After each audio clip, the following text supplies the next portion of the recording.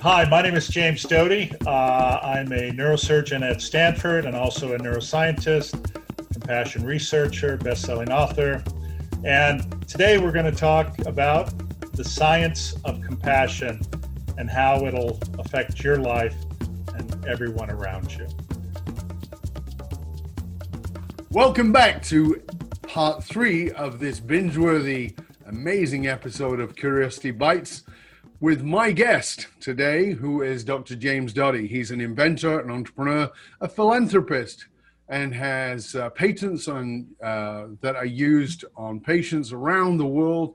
As an entrepreneur, he's a former CEO of Accuray, developer of the CyberKnife, a radio surgery technology used on every continent to treat solid cancers and other lesions on patients. And he's the author of the New York Times best-selling book called Into the Magic Shop.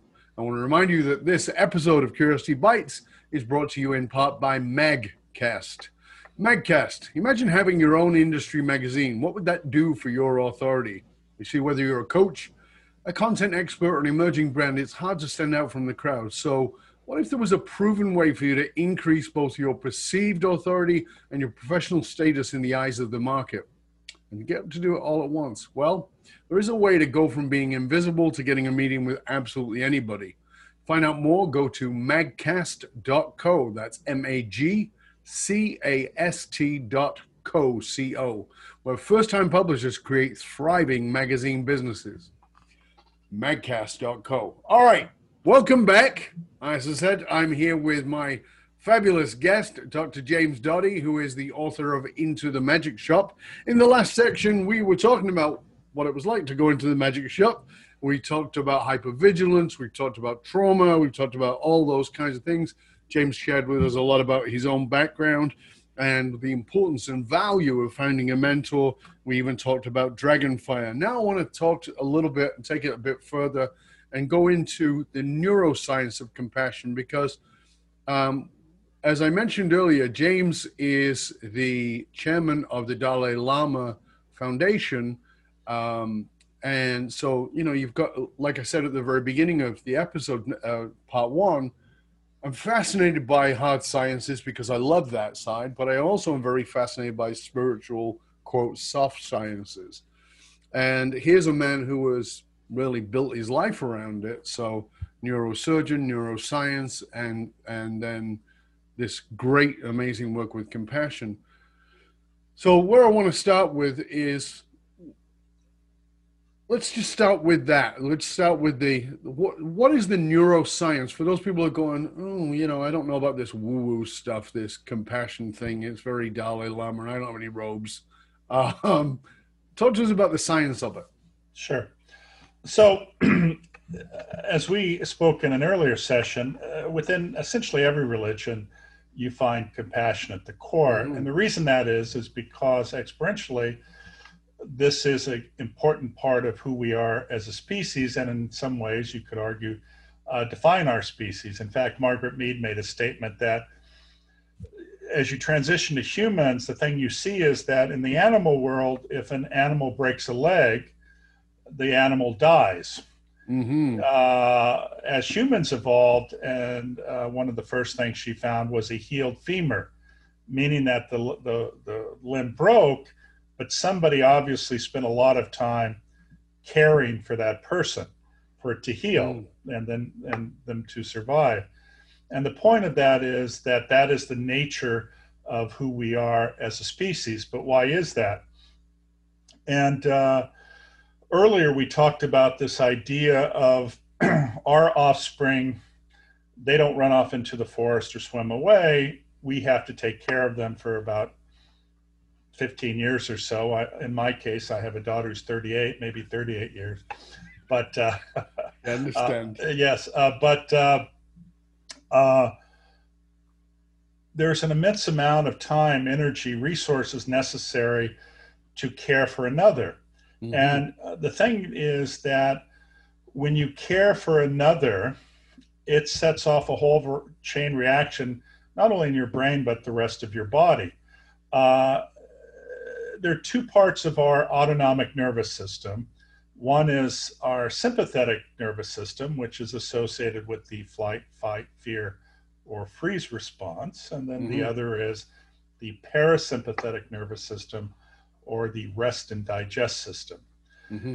And these are within the vagus nerve, which is a two-way pathway that's represented in most organs in the body, but definitely the greatest is in the heart. And what happens is that when you see a situation of your offspring suffering, you feel compelled to do something. And this is also true when we evolved from the nuclear family to hunter-gatherer tribes, which is how we lived as a species 4,000 to 6,000 years ago, in groups of 10 to 50. If someone didn't do their job, was suffering, if you didn't intervene, it could put the whole group at risk. So again, another motivation to help. And the thing is that when you helped, a chain of events would occur. When you alleviated the suffering of another, those centers in your brain that are associated with reward and pleasure are stimulated. So when you care, you feel good. You feel good about yourself. And then what happens is it has this rippling effect throughout your body. Your immune system is boosted. Your cortisol levels, which are stress hormones, are diminished. The expression of inflammatory hormones or proteins is decreased. So your heart rate is decreased, your blood pressure is decreased, your heart rate variability is increased, which is a good sign. When you have decreased heart rate variability, that's actually associated with the greatest incidence of sudden cardiac death. Right. So there are all of these events that occur within the brain, but also in your physiology when you care for another. Plus, when you shift from the sympathetic nervous system, your amygdala is shut down.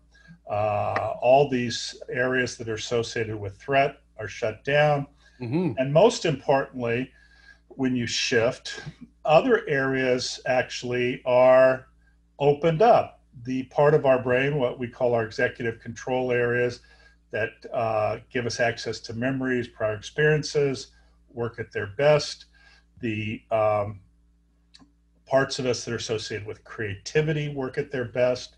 Our productivity is increased because we're much more present and focused.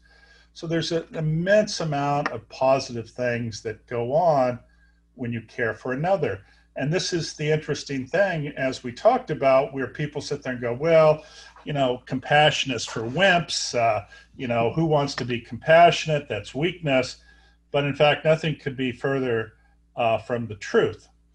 Interestingly, Google, which you've probably heard of. Maybe. Maybe. They did an experiment because they're all about analytics, right? And they wanted to know what makes a successful team, what makes a successful leader. And the founders, who I would suggest you have some degree of Asperger's, their belief was that you had to go to the top 15 schools, had to be in the top 5%, otherwise you couldn't really contribute to this great company. But over time, they acquired companies, and many people did not have those requisite criteria or fulfilled. Right. So they looked at this whole group of people, and it turns out after spending $50 million, what did they find? They found that the people who led the most successful teams were people who were authentic, showed their own failures, and recognized that failure was a part of learning. They were not hyper judgmental, that actually the correlation with what school you went to and how how high you were in the school had zero impact on anything, nor did domain experience particularly. It all had to do with authenticity, caring, compassion, being thoughtful, being non-judgmental. And now they could have given me 49 million, and I could have told them in a day that truth. But like I said, you and I could have partnered on that one. Yeah, I'd split it with you if we could do that. But the fact of the matter is they did do that, and that's the results. And now there are a variety of companies and other situations that have repeatedly demonstrated that when you create an environment of what we call psychological safety, where people don't feel they're being judged, when they're being accepted, when they're allowed to be authentic, when they're allowed to fail, those people will work harder, be more thoughtful, be better prepared to lead a company. There was a guy named, I think his first name might have been David, but I'm not sure. His last name was Carnes. But he worked in the Australia area, and he had led a very large company. And he hired a group to come in and evaluate the company. One of these, I guess they call them 360 reviews. Yeah. Yeah. So he got the report back from these people, and basically they said, we have to tell you, in our assessment of all of these companies, you had the worst score of any person we've ever tested. Wow. And your employees hate you. They don't like working here, et cetera, et cetera, et cetera. And he went home to his wife and he said, I can't believe these jerks. They said this about me. It's so ridiculous. What do you think of what they said? And she said, well, they're right. And he said, what do you mean they're right? And she said, well, I've been telling you that for 20 years. He said, what are you talking about? She said, you've just never listened before. And he suddenly, if you will, found Jesus. And he changed everything. And what he realized was that he had been trained through fear himself and his own insecurities. Yep. And this was the style that he had utilized on his employees. And what it did was it made them very fearful to make decisions. Yep. It made them to second guess themselves all the time. It made them feel that if they gave the wrong answer, they would get fired. And as a result, the company was not thriving. So over a 2-year period, he changed everything. And in fact, he actually ended up spending a lot of time with a Buddhist monk and started meditating and getting insight and self-awareness. And when they reevaluated him, I think 2 or 3 years later, the company had done a 180-degree reversal. Beautiful. Parents or the employees loved him. He was very well respected. Productivity had dramatically increased. Shareholder value had dramatically increased, all because he changed his view of himself and the world. And I think this is the gift that compassion offers to everyone if they will just listen. Yeah, that Google research is pretty profound because again, it allows people to recognize the hard bottom line of this quote soft idea. There are so many things you talked about there that I want to unpack. First of all, one of the things that most people may not be familiar with is oxytocin. I know you are, obviously. But this is also known as the bonding hormone. It's what mothers are flooded with when a baby is born. But what people don't know is the research is there that the fathers are flooded with it and they didn't push the baby out, but they get flooded with it at the same time. And if you think about, I always use babies as the example. I wrote about it in my last book, because if you think about it, you just created a shitting, sleeping, screaming machine, and you're madly in love with it. And that's all it pretty much does. It doesn't do much anything else, and yet you're madly in love with it. And the reason you're madly in love with it, there's all kinds of reasons, but one of the reasons is that your brain is designed to be in love with it because you have oxytocin. And people are, oh, well, that's very fascinating, but I can't give birth to my staff. No, you can't. But what you don't know is that when you show kindness, a random act, no strings attached, kindness to another, oxytocin floods your brain and theirs. And if anybody sees it because of neurons, mirror neurons in the brain, they also get a flood of it, and they ain't even part of it. They don't even know what's going on. And so now we've got a bonded community. We've built a culture as a company where everybody deeply cares about each other.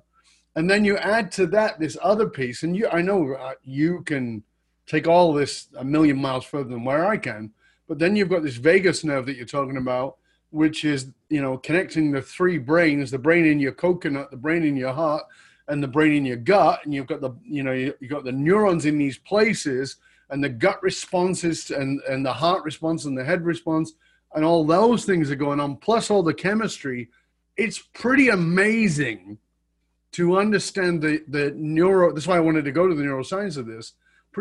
Amazing to understand that there is a superb neuroscience that gives you hard results, that builds you a better business and a better culture, makes you a better husband and a better father and a better mother and a better daughter than you ever possibly could, by staying locked in the amygdala, staying locked in the fear, fight, flight, etc., freeze location, and looking at the world through a hypervigilant screen of, oh my God, what could happen? Yeah, shit's gonna happen. I know that. I've got that wired into my brain, just like you do with our childhoods. But I also know that I can override that now.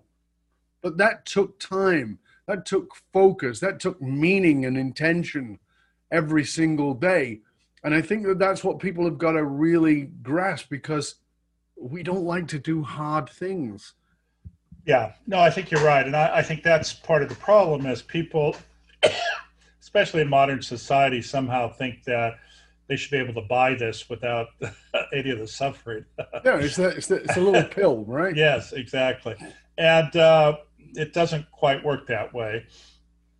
It does take these life experiences, and it doesn't mean everyone has to potentially suffer like you and I, but they also have to understand, though, that the nature of living is suffering, and that they can certainly learn something from whatever experience they're having. It's interesting you mentioned oxytocin. There's a study that was done so you can give intranasal oxytocin, believe it or not. And this is what they do in certain research studies. And if you were part of a tribe, whatever term you wish to identify that what a tribe is, and you give it to people who are members of the tribe, when they look at another member, they want to hold them, hug them, etc. If they give it and you present to them someone who's not part of the tribe, it has no effect. Really? Correct. And so, and this is why, in some ways, we have tribalism. We have people who have a tendency, and whether it's through socioeconomic, political, whatever separator you choose, once you identify with the tribe and someone's outside of it, they will not have that same response. Now, the good thing, though, is that you can overcome that by looking at the other person and saying, what do we have in commonality? Like, I want my children to succeed. I, want the best for America, or whatever it is. But once you start having these little aspects where there's this commonality, then you start feeling closer and closer together. And this is one of the challenges. We teach a course on compassion cultivation.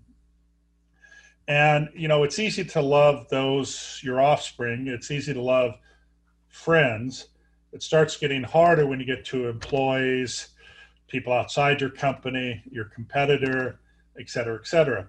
And it's a hard task. It doesn't happen overnight. But if you're able actually to do that, it also bodes very, very well in terms of just not only living your life, but in terms of interacting with other individuals outside of your common group. And in fact, in many ways, it can be very helpful for a company because the goal isn't to fight, the goal is to win within your environment, but it's not to destroy someone else. So I think those are important rules. The other thing is we do talk about oxytocin a lot because it's important, but depending on where you're at in the brain, and we've looked at these other pathways using something called, I can't remember what it's called.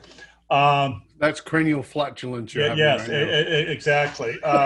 Basically, what we do is we implant a virus that attaches to neurons, and they actually have these sensors attached to them that will turn on and off the neuron in certain wavelengths of light. Or light. It's called actually optogenetics. Right. And actually, we did a study at Stanford where we examined this.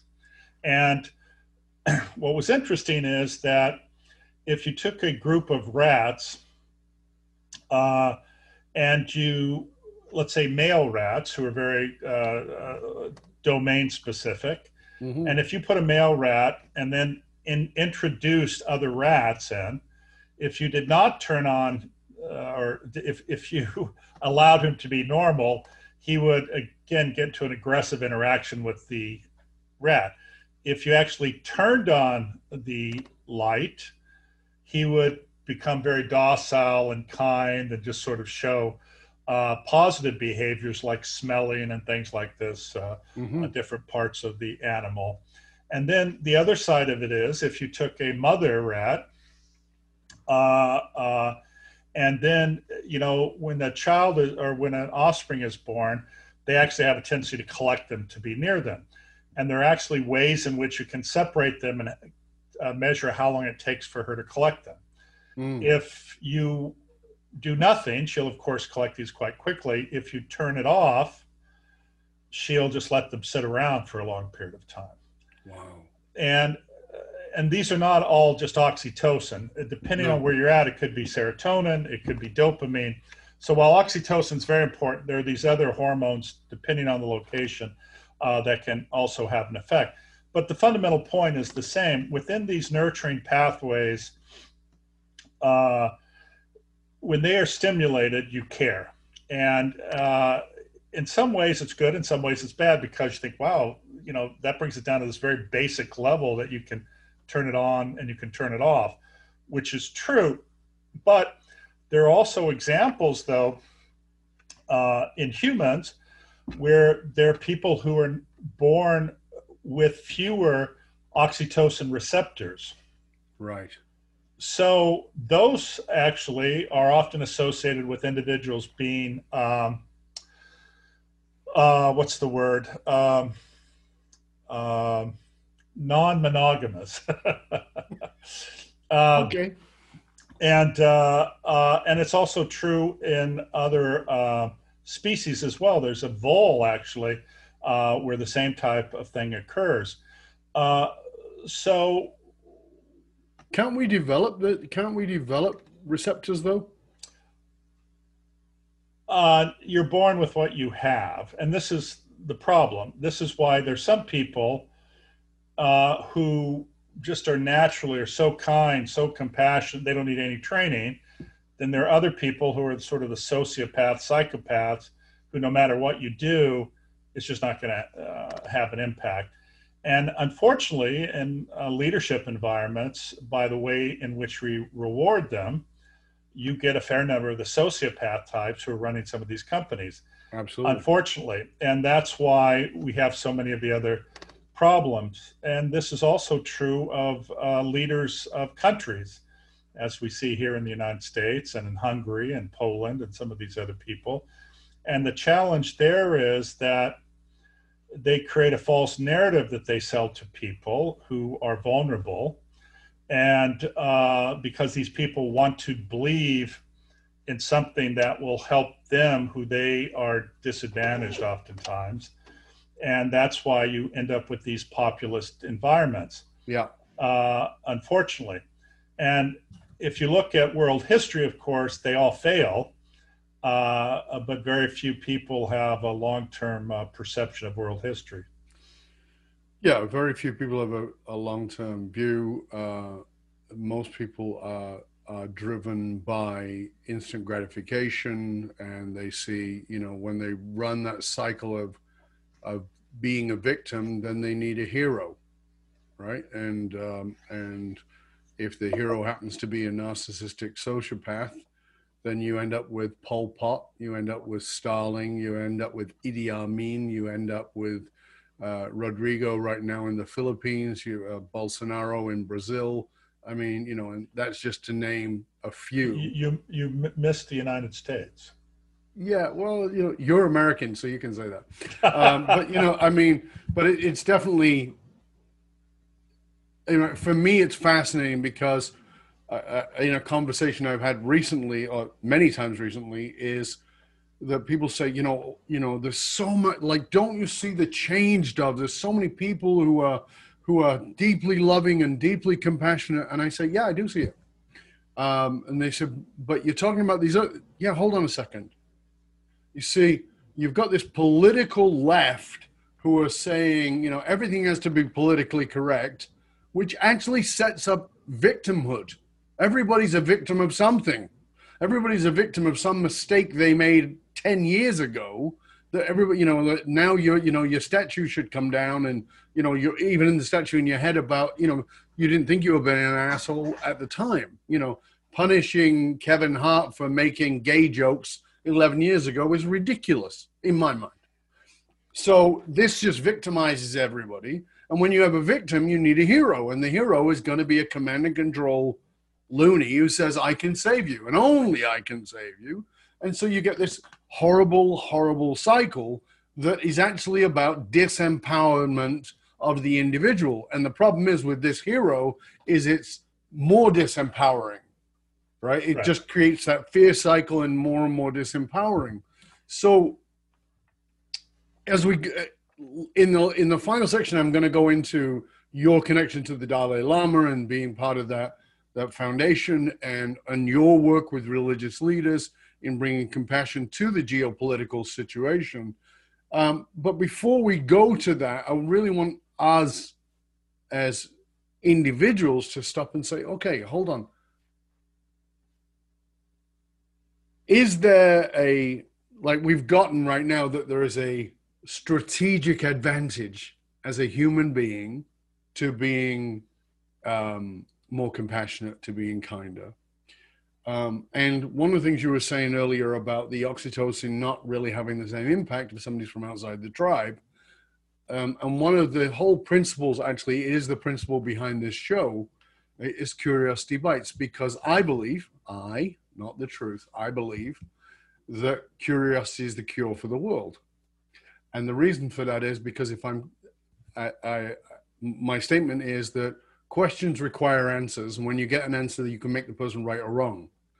Curiosity requires understanding, which is deeper and deeper and deeper. And as we go deeper in curiosity, the walls fade away, the tribe changes, and now we can include anyone and everyone by simply looking at, well, how are we similar? And tell me, I don't understand. Let me understand that. Let me get to have that.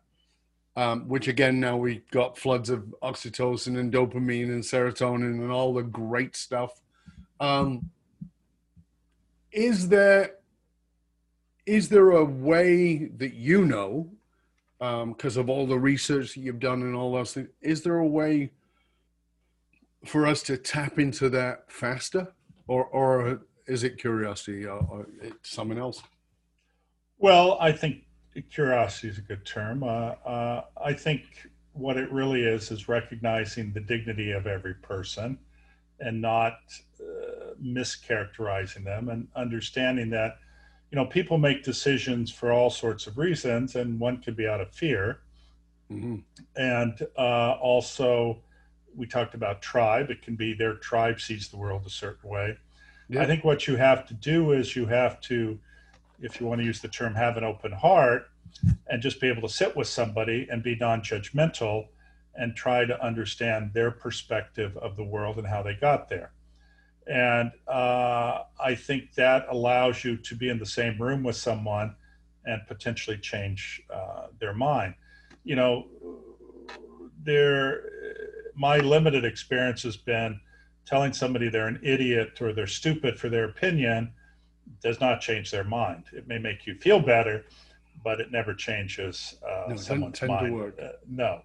And this is unfortunately the narrative of some people, whether you're on the right or the left. Mm-hmm. I think, being able to sit down with somebody and say, I have my opinion. I don't understand your opinion exactly. Can you tell me how you got there? Mm-hmm. And the thing is that when you interact with somebody in the context of showing respect, dignity, etc., they're much more likely than to sit there and go, maybe you're right. Maybe I'm being a little harsh here, or maybe the justification I use for X, Y, and Z is actually not correct. And I now can understand your position. But you have to do it that way. It is never, never, never going to work. I'm sure you've experienced it. When you tell somebody they're wrong, they don't sit there and go, yeah, hey, you're right, man, I'm wrong. They invariably dig in deeper, even though they're 100% wrong. Yep. And this then goes outside the boundaries of truth and logic. It simply goes to, protect their own ego. And so you have to be cognizant of that reality, before you start going down that path. I can have my opinions about Mr. Trump, and I can justify them. But that being said, I'm also happy to sit down with somebody and understand how, they look at him as a person of truth or honesty, or how he's improving America, et cetera, et cetera. But it is hard because, so often we're attached to our truth, but it's not the truth. But you just said it right there. Compassion is not about it being easy. And I think that's the mistake people make. Right. Because they look at certain people and they say, oh, you're very compassionate. And yes, you're right. That person may have had some natural predisposition based on their history, based on their childhood, based on their genetics, based on their brain. Sure. But most of the people who are really compassionate don't come from that background. Compassion is not easy, and I want people to get that. So if you're waiting around for it to get easy, get over it. It's not going to be easy. Real compassion comes out of, like, right now I'd really like to smash you in the face with a blunt object, but I'm going to hold a space where I can see you beyond my own judgments of you, and I can experience you in a way that is beyond my own conditioning of you based on the fact that you're not in my tribe. And I think that's a really important point you made there, James, is that compassion is not about it being easy.